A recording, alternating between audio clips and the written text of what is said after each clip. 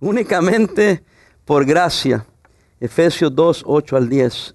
Es paradójico que la mejor noticia para la humanidad sea tan difícil de aceptar. El orgullo, la soberbia, la independencia de la naturaleza pecaminosa del hombre le dicen que puede él hacer algo para salvarse. Porque para algunos es humillante admitir que sean incapaces de contribuir en alguna forma para obtener los beneficios que recibe. Por eso tratan de ser salvos a través de las obras, porque es imposible que sea así nomás. A mí me lo han dicho muchas veces, ¿a poco así tan fácil? Solamente creer, aunque no lo crea, así de fácil. Sin embargo, al hablar de cómo recibir la salvación eterna, con qué energía el apóstol Pablo, hermanos, rechaza los esfuerzos humanos. Este mensaje es la mejor noticia que la persona puede escuchar. ¿Y por qué hablarlo a una iglesia? Porque, hermanos, siempre tenemos que ser recordados que es únicamente la gracia de Dios. Si la salvación dependiera de la persona misma, ninguno de nosotros tendría esperanza. Porque aunque cumplieras con todos los requisitos de Dios, pero fallares en uno, dice la Biblia, te haces culpable de todos. Porque somos pecadores. Por cuanto no hay justo ni aun uno, no hay quien entienda y no hay quien busque a Dios. Romanos 3:10. Pero aquí encontramos 4 palabras que creo que vale la pena estudiarlas. Encontramos primeramente, hermanos, que la gracia, la salvación es precisamente por gracia. Pero a veces no entendemos el significado de las palabras. Dice, versículo 8, porque por gracia sois salvos. Gracia es la palabra clave. Pablo la usó en el versículo 5, véanlo. Aún estando vosotros muertos en pecados, nos dio vida juntamente con Cristo. Por gracia sois, ¿qué? Salvos. En el versículo 7 también la usó. Para mostrar en los siglos venideros las abundantes riquezas de su gracia. La repite aquí también en el versículo 8, porque por gracia sois salvos. Es el momento adecuado en lo que él estaba enseñando para explicarla. No solo la conversión, hermanos, ponga atención, no solo la conversión es por gracia. Toda bendición de Dios, ahora y por la eternidad, es solo por la gracia divina. No crea que acepté a Cristo por gracia para ser salvo y ahora que soy salvo voy a vivir en mis propios esfuerzos. No, la vida cristiana se vive bajo la gracia de Dios. Amén. Desde el momento de recibir a Cristo, desde ese momento, hermanos, empezamos una vida de gracia. Dice la Biblia que por fe es que vive el justo. Por la fe, por la gracia de Dios. El justo por la fe, ¿qué dice? Vivirá.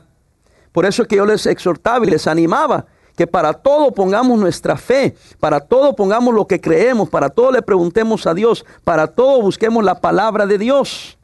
Y entonces Él nos quiere conformar a su imagen, porque Él quiere manifestar en usted y en mí precisamente la gracia de Dios. Ahora, la gracia es el favor inmerecido del Señor. ¿Cuántos son bendecidos por el Señor aquí? Todos lo han recibido por gracia, hermanos. No, pastor, yo creo que merezco eso y más. No, lo único que merece es castigo, lo único que merece es maldición, pero Dios aún a usted y a mí nos ha colmado de bendiciones. Es el favor inmerecido de Dios. La gracia es la libre manifestación de su amor a los que no lo merecen, que entonces ya se llamaría misericordia. No solo no lo merecemos, sino que de acuerdo a la justicia de Dios debíamos recibir el castigo eterno por nuestra rebeldía contra Dios. La redención de cada persona, sin importar cuán recta y atractiva sea, según los hombres, es un milagro de la gracia divina. Si usted se cuenta como salvo el día de hoy, es por la gracia de Dios. Únicamente por gracia. Favor inmerecido de Dios. Pero después menciona otra palabra en el versículo 8. Porque por gracia sois salvos por medio de la fe. Esta palabra clave, la fe. No es únicamente una fe intelectual. Véame aquí. Intelectual. Que acepta la veracidad de una enseñanza. Ahí es donde muchos cristianos aceptan la verdad aquí, pero no la ponen aquí. Por eso no modifica su manera de actuar. Pero ¿qué nos dice Santiago? Pero sean hacedores, no solamente ¿qué? Oidores. En otras palabras, sí tenemos la fe, pero no es una fe intelectual que solo acepta la veracidad de una enseñanza. Santiago nos recuerda que los demonios creen en la existencia y el poder de Cristo también, pero no por eso se someten al señorío de Cristo. La fe no es creer en Jesucristo y también confiar en uno mismo. Creer en Jesucristo y confiar en lo que yo puedo hacer. No, hermanos, la fe implica que tenemos una confianza plena, total, completa en el Señor Jesucristo. La fe verdadera incluye dos conceptos: creer y confiar. Creo que no tienen problemas con creer. El problema es con confiar, porque la palabra fe implica esas dos cosas. Yo creo, pero confío en eso que yo creo. Van juntos. Un francés llamado Jean-François Gravalet, eso estoy hablando en español, no en francés, caminó en un alambre, en un cable de 300 metros, 50 metros de altura en las cataratas del Niágara. Y se puso un hombre sobre sus hombros y lo atravesó. Imagínense, 300 metros a 50 metros de altura. Cuando llegó al otro lado, sin novedad, ambos con vida, preguntó a un hombre que estaba en la multitud, que estaba presenciando el acto. Y le pregunta a este Gravalet, le dice: ¿crees que puedo llevarlo a usted? El Señor responde y le dice: ¿cómo no? Acabo de ver que puede hacerlo. Entonces, suba, le dijo Gravalet. Pero el hombre gritó: ni pensarlo. No existe fe verdadera cuando uno no confía. Sí creía que lo podía hacer, lo acababa de ver, pero no confió que lo podía llevar a él para el otro lado.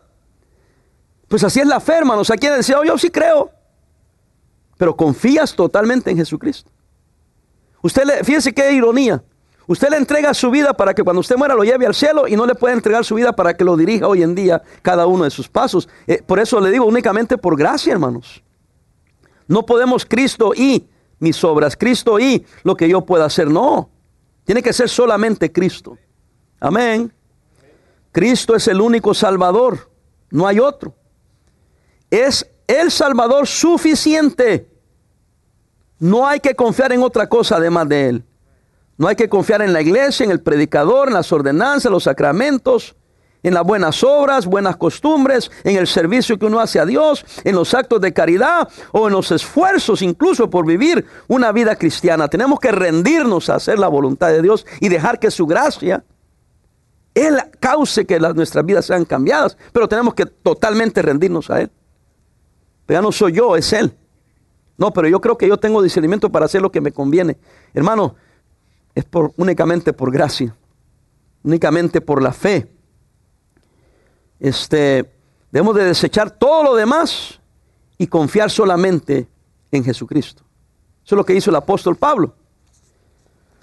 Cuando Pablo nos dice, hermanos, no solamente dice: porque por gracia sois salvos por medio de la fe, y esto no de vosotros, dice, porque es un ¿qué? Don de Dios. No se refiere solo a la fe, déjeme ponerlo de esa manera, como un don de Dios, sino que Pablo se refiere y quiere decir que todo lo que es la salvación por gracia y por la fe, todo es un don de Dios. Explico. Aún el hecho de usted creer fue un regalo de Dios. Yo me he preguntado muchas veces por qué entre millones de gente yo sí creí y otros no han creído. Por la gracia de Dios. ¿A cuántos de nuestros compañeros o amigos nuestros les hablaron de Cristo y no han recibido a Cristo? Es un don de Dios. Ahora, yo no creo necesariamente en el hipercalvinismo o en aquella doctrina de que algunos están destinados ya definitivamente para perdición y otros destinados definitivamente para salvación, y que no hay nada que pueda hacer ni para salvarme ni para perderme. Yo creo que Dios nos dio la libertad de escoger si creía o no creía. Pero aún el creer, yo tengo que aceptarlo, es el don de Dios. No hice nada yo para ser salvo, todo lo hizo Él. Hasta el hecho que yo crea es por la gracia de Dios. Para ponerle de otra manera, un calvinista lo puso de esta manera porque no quería decir que uno tiene que creer, ¿verdad? Porque dice que no hay que hacer nada. Él dice, somos responsables a responder al amor de Dios. Y en respuesta, cuando yo le dije sí al Señor, aún ese fue un acto de Dios. Es un don de Dios, no solamente la gracia, es un don de Dios también el acto de creer, de fe. Si usted no puede entender eso, a lo mejor usted no es salvo. Bueno, yo sí creo eso, pero ¿a poco no hay que hacer nada? No. Jesucristo lo hizo todo. Y debo de aprender yo a caminar en la gracia de Dios. Ahora, pastor, bueno, déjeme llevarlos a Romanos 3:24. Mire qué buena luz tenemos ahora. Romanos 3, no se asusten que con eso nos vamos a ir más tarde, ¿ok? Pero me da la libertad de hacerlo. Romanos 3:24, estamos ahí, hermanos. Siendo justificados, ¿cómo? ¿Cómo? Gratuitamente. ¿Por su qué? Gracia. Mire, nosotros somos una iglesia bautista fundamental y creemos en la ganancia de almas.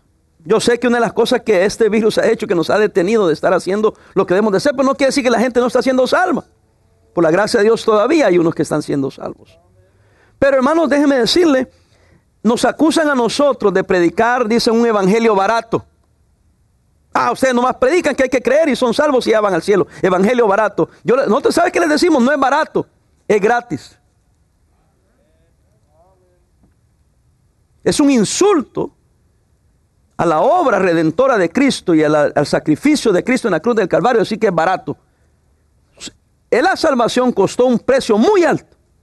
La muerte y el derramamiento de la sangre de Cristo Jesús. Nunca critique a una persona que gana almas para Cristo de predicar un evangelio barato. Esa es blasfemia. La Biblia dice que es gratuito. No tienes que pagar, no tienes que hacer nada, es por la gracia de Dios. Ahí está bien claro, no sé cómo no entienden eso. Siendo justificado gratuitamente por su gracia, mediante la redención que es ¿en quién? En Cristo Jesús. A quien Dios, aquí está la obra de Dios. A quien Dios puso como propiciación por medio de la fe. ¿En su qué? En su sangre. Para manifestar su justicia a causa de haber pasado por alto en su paciencia los pecados pasados. Así que es por gracia. Somos salvos por gracia. Por la fe. ¿En quién? En la persona de Cristo. En el sacrificio de Cristo. En la obra perfecta de Cristo. Pero entonces ahora entramos al versículo 9, bien rapidito. No por obras, para que nadie se gloríe. Obras en este versículo no se limitan a los actos de caridad que hagamos a favor de otras personas. Pero habla de cualquier esfuerzo, oiga, humano o actividad buena que hagamos. Como tratar de yo mismo mejorar mi carácter, aunque deberíamos de hacerlo. Y comportamiento. O ser excelentes trabajadores o profesionistas. Obedecer y apoyar a las autoridades, cumplir con los ritos religiosos, ser buenos esposos y esposas, que bien nos caería hacerlo. Ser buenos padres, ser buenos hijos, o cualquier otra cosa que nuestras creencias, educación o conciencia nos impulsen a hacer. Está incluyendo todo, pero no solamente está hablando de eso, sino que Pablo más bien está afirmando que esas obras no contribuyen a la salvación. Son útiles, son buenas a los hombres y debemos de dejar que Dios nos transforme por medio de su Santo Espíritu, por medio de su palabra, en nuestra obediencia a lo que Dios nos enseña, pero no tienen nada que ver con nuestra salvación. Por eso yo soy muy cuidadoso, hermanos, de siempre estar mencionando esto, que tengamos cuidado con los que quieren ser judaizantes, que nos quieren volver a esclavizar a las obras de la ley. No estoy diciendo que no se deben de cumplir, pero tengamos cuidado, hermanos, de que los preceptos de Dios se cumplan por agradecer a Dios, agradar a Dios, por obedecer a Dios, pero no para alguna manera obtener un mejor, ¿verdad? Conecte con Dios, porque si lo hago así, Dios está comprometido conmigo. No, la gracia es infinita. Dios no hace acepción de personas. Dios no quiere sus sacrificios y con sacrificios de alguna manera apaciguar a Dios. Dios fue capaz a través del Señor Jesucristo apaciguar toda la ira de Dios. Se hizo una justicia en Cristo Jesús. ¿Sí me está entendiendo? Algunos se opondrían a eso porque dirían, pastor, si predicas eso la gente va a vivir como les da la gana. No si eres un verdadero cristiano. No si tenemos al Espíritu Santo. Porque nosotros servimos al Señor no por cumplir con una ley. Le obedecemos porque es correcto hacerlo y por el agradecimiento y por amor al Señor. Amén. Pastor, me voy a buscar una iglesia donde no prediquen tan fuerte, donde no le digan a uno cómo vivir, donde yo pueda tener libertad. ¿Libertad para qué? Le pregunto, ¿para pecar? ¿Libertad para hacer como a usted le da la gana sin someter sus deseos a la voluntad de Dios? A veces ni siquiera algunos piensan lo que están diciendo. Porque pensamos que como es por gracia, es por fe, no tengo ninguna responsabilidad. Pero bueno, diciendo todo eso aún, las buenas obras que usted pueda tener o yo pueda tener es por la gracia de Dios. No soy mejor que nadie, ni soy menos que nadie. Lo que Dios haga en mi vida es por la gracia de Dios. ¿Está conmigo, hermano? Por eso no condenamos ni juzgamos a nadie. Pero aquí yo estoy tratando de enseñarle, hermanos, que no se justifica a sí mismo. Porque quienes hacen mal y después van a hacer algo bien y dicen, bueno, sí hice mal, pero mira, también hice mucho bien. No por obras. Precisamente para que nadie se gloríe. Y muchas veces en las iglesias, ¿quiénes se glorían? Mira, yo sí soy bueno, aquel no. Yo sí soy súper cristiano, aquel no. Tranquilo, hermano. Por la gracia de Dios. Únicamente por gracia. No condenen, no juzguen, no deja el asunto en las manos de Dios. O Dios no es justo. Yo sé que hoy estoy enfatizando la gracia y que es por fe. Y enfatizando el amor de Dios. Pero si fuera otro mensaje, pudiera predicar de la justicia de Dios. También pudiera hablar de que de Dios nadie se burla. Pero no porque eso es verdad, voy a dejar de predicar lo que es verdad también, que es por gracia, únicamente por gracia. Amén. Pablo afirma que estas obras, repito, no contribuyen a la salvación. La Biblia enseña que nuestro pecado es tan profundo, que nuestra culpabilidad delante de Dios es tan infinita, y hasta los móviles para hacer el bien tan egocéntricos también, solo para satisfacer nuestro ego, que el juicio de Dios cae sobre nosotros de todos modos. Dios no exige que tengamos más obras que malas para salvarnos. Él solo acepta la perfección, la perfecta rectitud de su Hijo Cristo. Él recibe a los hombres que han sido hechos justicia de Dios en Él. Sí, Él solo acepta hombres que son hechos justicia de Dios, pero en Él. ¿Quién es Él? Cristo.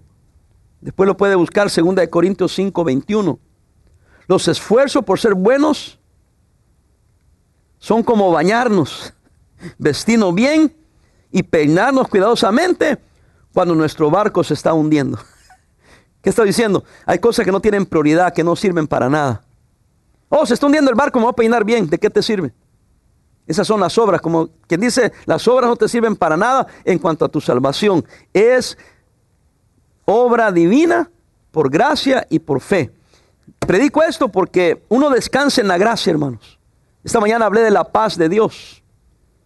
Y que ojalá que haya transmitido el mensaje. Lo que estaba tratando de decir esta mañana es que descansamos tranquilos porque estamos en la gracia de Dios. Y eso nos lleva también, voy a hablar yo creo un día pronto sobre la soberanía de Dios. Dios es un Dios soberano. Descanso en la gracia y descanso en la soberanía de Dios. ¿Qué quiere decir soberanía? Que Dios tiene toda autoridad. Y que Él hace como quiere, cuando quiere, de la manera que quiere. Y como yo estoy bajo su gracia, yo dejo que Dios obre. Eso no es para ser como quien dice dejado, abandonado y que ahí se va. Al cabo que Dios va a hacer lo que Él quiere hacer. No, somos personas responsables, pero descansamos en saber que al final del día todo va a suceder como Dios quiera que suceda. Pero si usted es como yo, a veces las cosas no van como yo quiero que sucedan. Y es donde perdemos como que nos saca de onda, ¿no? Pero es donde debemos de aprender. Es únicamente por gracia. Por la fe. No por obras. No se afane. Eso no quiere decir que vaya a salir de aquí a pecar. Tampoco. Porque es el libertinaje, pero tenemos libertad en Cristo. Y por último, fuimos creados para buenas obras. Versículo 10, tampoco Pablo ni Dios deje el asunto a nuestras manos, precisamente porque están tratando de corregir lo que nosotros podemos hacer. Es tan malo como hacer obras para satisfacer a Dios, como no hacer obras no satisfaciendo a Dios. A mí me encanta la Biblia y me encanta la vida cristiana. Siempre hay balances, para que no nos vayamos ni un lado ni para el otro lado. Hay una manera bíblica de hacer las cosas. Aquí está un ejemplo. Se enfatiza la gracia, se enfatiza la fe, se enfatiza que no es por obras, pero también dice que somos hechos para buenas obras. Versículo 10, porque somos ¿qué? Hechura suya, creados ¿en quién, hermanos? En Cristo Jesús, ¿para qué? Para buenas obras, las que Él preparó de antemano. Ahí está la soberanía de Dios. ¿Para qué? Para que yo anduviese en ellas. Hay un propósito, hermanos. Si Dios me salvó a mí, tiene un propósito Él. Si Dios me tiene en esta iglesia, Él tiene un propósito. Y eso me ayuda a descansar, a estar tranquilo. Hablaba esta mañana de cómo se critica a los pastores, se critica a los misioneros, se critica al cristiano. Yo he sido objeto muchas veces de crítica, pero yo descanso en saber que al final del día estoy bajo la gracia de Dios, no tengo que hacer obras ni probar nada a nadie. No soy salvo porque soy bueno, es por la gracia de Dios. Pero al final hay un propósito para mi vida. Y yo voy a descansar en esa soberanía que Él me preparó de a mí de antemano. Fui hecho. Es que hay que entender esa palabra hecho, hechura suya. Significa, fíjese la palabra, significa una obra maestra de un artista. Por decir, este cuadro, esta pintura es creación de X pintor. Esta escultura es creación de fulano. Pues esa es la palabra que se usa aquí. Es una creación. Fue hecho, formado por el mismo Dios, hermanos. Entienda la palabra. Como un artista. Si alguien pudiera salvarse por sus propias obras, sería producto de él mismo. Pero el cristiano es la obra maestra de Dios.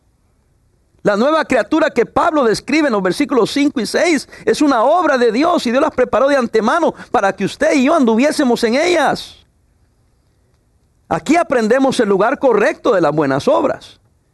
Dios ha creado, véame aquí, a nuevas personas para que le obedezcan, para que realicen las obras que Él planeó que hagan. ¿Sí comprendemos esa diferencia? ¿Sí entendemos lo que estamos tratando de enseñar esta noche? La salvación no se recibe por las obras, ni tampoco por la fe más las obras. Se recibe únicamente por la fe. La salvación es una obra de Dios. Por tanto, la verdadera conversión produce obediencia. No para ser salvo, sino porque soy salvo. Cristo dijo claramente, yo creo que con ese versículo se aclaró todo. Cuando le preguntaron, ¿cómo sabremos quiénes son tus discípulos? Cristo contestó, por sus frutos los conoceréis. No porque tienen que hacer fruto para ser salvos, sino porque son salvos. Yo voy a crear en ellos ciertos frutos. Por eso también se nos explica que los mandamientos de Dios no son gravosos. En realidad, quien tiene el Espíritu Santo es un gusto vivir y hacer la voluntad de Dios. Si usted no tiene deseo de hacer la voluntad de Dios, lo más probable es que usted no ha nacido de nuevo. Usted no tiene esa nueva naturaleza. O sea que las buenas obras es el fruto, agarre esto y ya casi termino, inevitable de la nueva vida que tenemos en Cristo Jesús. Santiago, en Santiago 2:26 enseñó que la fe sin obras está ¿qué? Muerta. Pero no estaba diciendo que hay que hacer obras, sino lo que estaba diciendo es que la fe verdadera que describió Pablo tiene obras. ¿Por qué tiene obras? Porque es por la gracia, es por la fe, no es salvo por las obras, pero el que es salvo por la fe y la gracia, hay obras que Dios preparó de antemano para que esa creación de Dios anduviese en ellas. Todavía sigue siendo obra de Dios, pero Él las preparó. Hay un camino que yo debo de andar. O estoy en ese camino cumpliendo la voluntad de Dios, o estoy fuera de ese camino. Así que si usted está haciendo lo correcto en esta noche, es por la gracia de Dios. No se crea que es mejor que los demás. Pero si usted anda mal, no se justifique. Es que esto, que lo otro, no. Reconozca que está mal. Y pregúntese, Señor, ¿soy salvo? Si soy salvo, ¿por qué no has producido esas obras en mi vida? ¿Por qué no he cambiado? Y no se mortifique, porque ese es el mensaje. Pero ríndete a la gracia de Dios. Empieza a vivir por fe. Empieza a vivir más cerca de Cristo.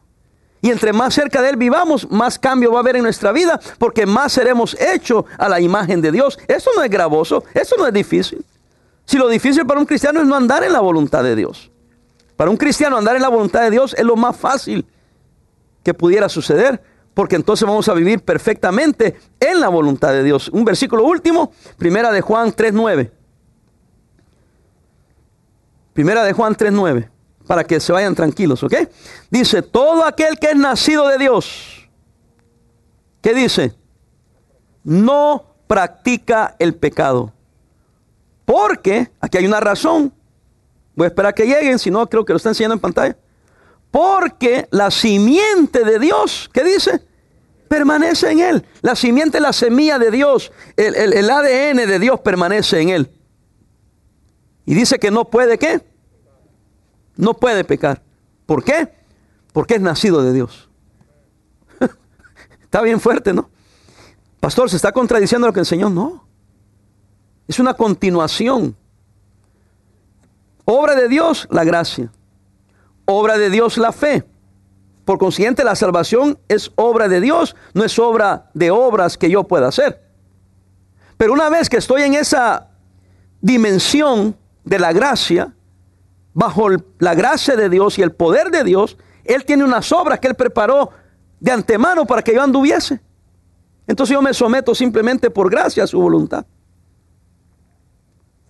Lo que estoy diciendo es que los que creemos en la salvación por gracia, en realidad hacemos mejores y más obras. No porque estamos tratando de hacer obras, sino que es la obra de Dios. Pero si yo sí predico, usted sabe que yo predico contra el pecado y todo, pero hermano, si usted solo está esperando el garrotazo para cambiar, usted no está bajo la gracia. Usted debería de querer que el pastor le dé dirección de cómo vivir, pero no una obligación que yo tenga que decirle cómo vivir. Porque el que tiene a Cristo y conoce la dirección y conoce la voluntad y conoce la palabra, dice, pues eso es lo correcto de hacer, porque el mismo Espíritu causa en él que diga, es verdad, es lo correcto de hacer. Lo voy a hacer. Entonces por eso es que hay un pleito constante. De lo que yo he hablado hoy, ¿quién estaría en desacuerdo? Solo un perverso. Solo uno que no le importa la palabra. Porque hermano, nadie se ha enseñado que no es bíblico. Y el que quiere hacer la voluntad de Dios y vivir en plenitud y vivir tranquila la vida cristiana diría, es cierto, voy a empezar a descansar. He perdido el sueño, he andado abatido por esto y debo someterme y vivir la vida cristiana por fe, bajo su gracia. Porque va a pasar lo que Dios quiera. Y lo que Dios permita que pase, Él me dará de su gracia. Y esta mañana hablaba del que está en la paz de Dios, también es fortalecido. Por eso Pablo dijo también, todo lo puedo en Cristo que me fortalece. He sabido tener y pasar necesidad. Porque cuando tuve, Dios me estaba dirigiendo. Y cuando no tuve, también Dios me estaba proveyendo. Por eso él vivía bajo la paz de Dios. Hermanos, únicamente por gracia. Y lo que nos va a sacar adelante es la gracia de Dios. Cualquier problema que usted tenga o cualquier necesidad que tenga es la gracia de Dios. El problema que usted tiene hoy en día por lo cual no tiene paz y tranquilidad es porque usted dejó de andar en la gracia de Dios y tomó el asunto en sus propias manos. ¿Cómo le está yendo? Y no crea que va a terminar bien. Porque lo que Dios ha hecho es mejor que lo que usted pueda hacer. Porque lo mejor suyo son como trapos de inmundicia. Porque lo que Dios hace es perfecto. Pero lo que usted y yo hagamos es imperfecto. Entonces es una necedad no someternos a la voluntad de Dios. Padre, ayúdanos.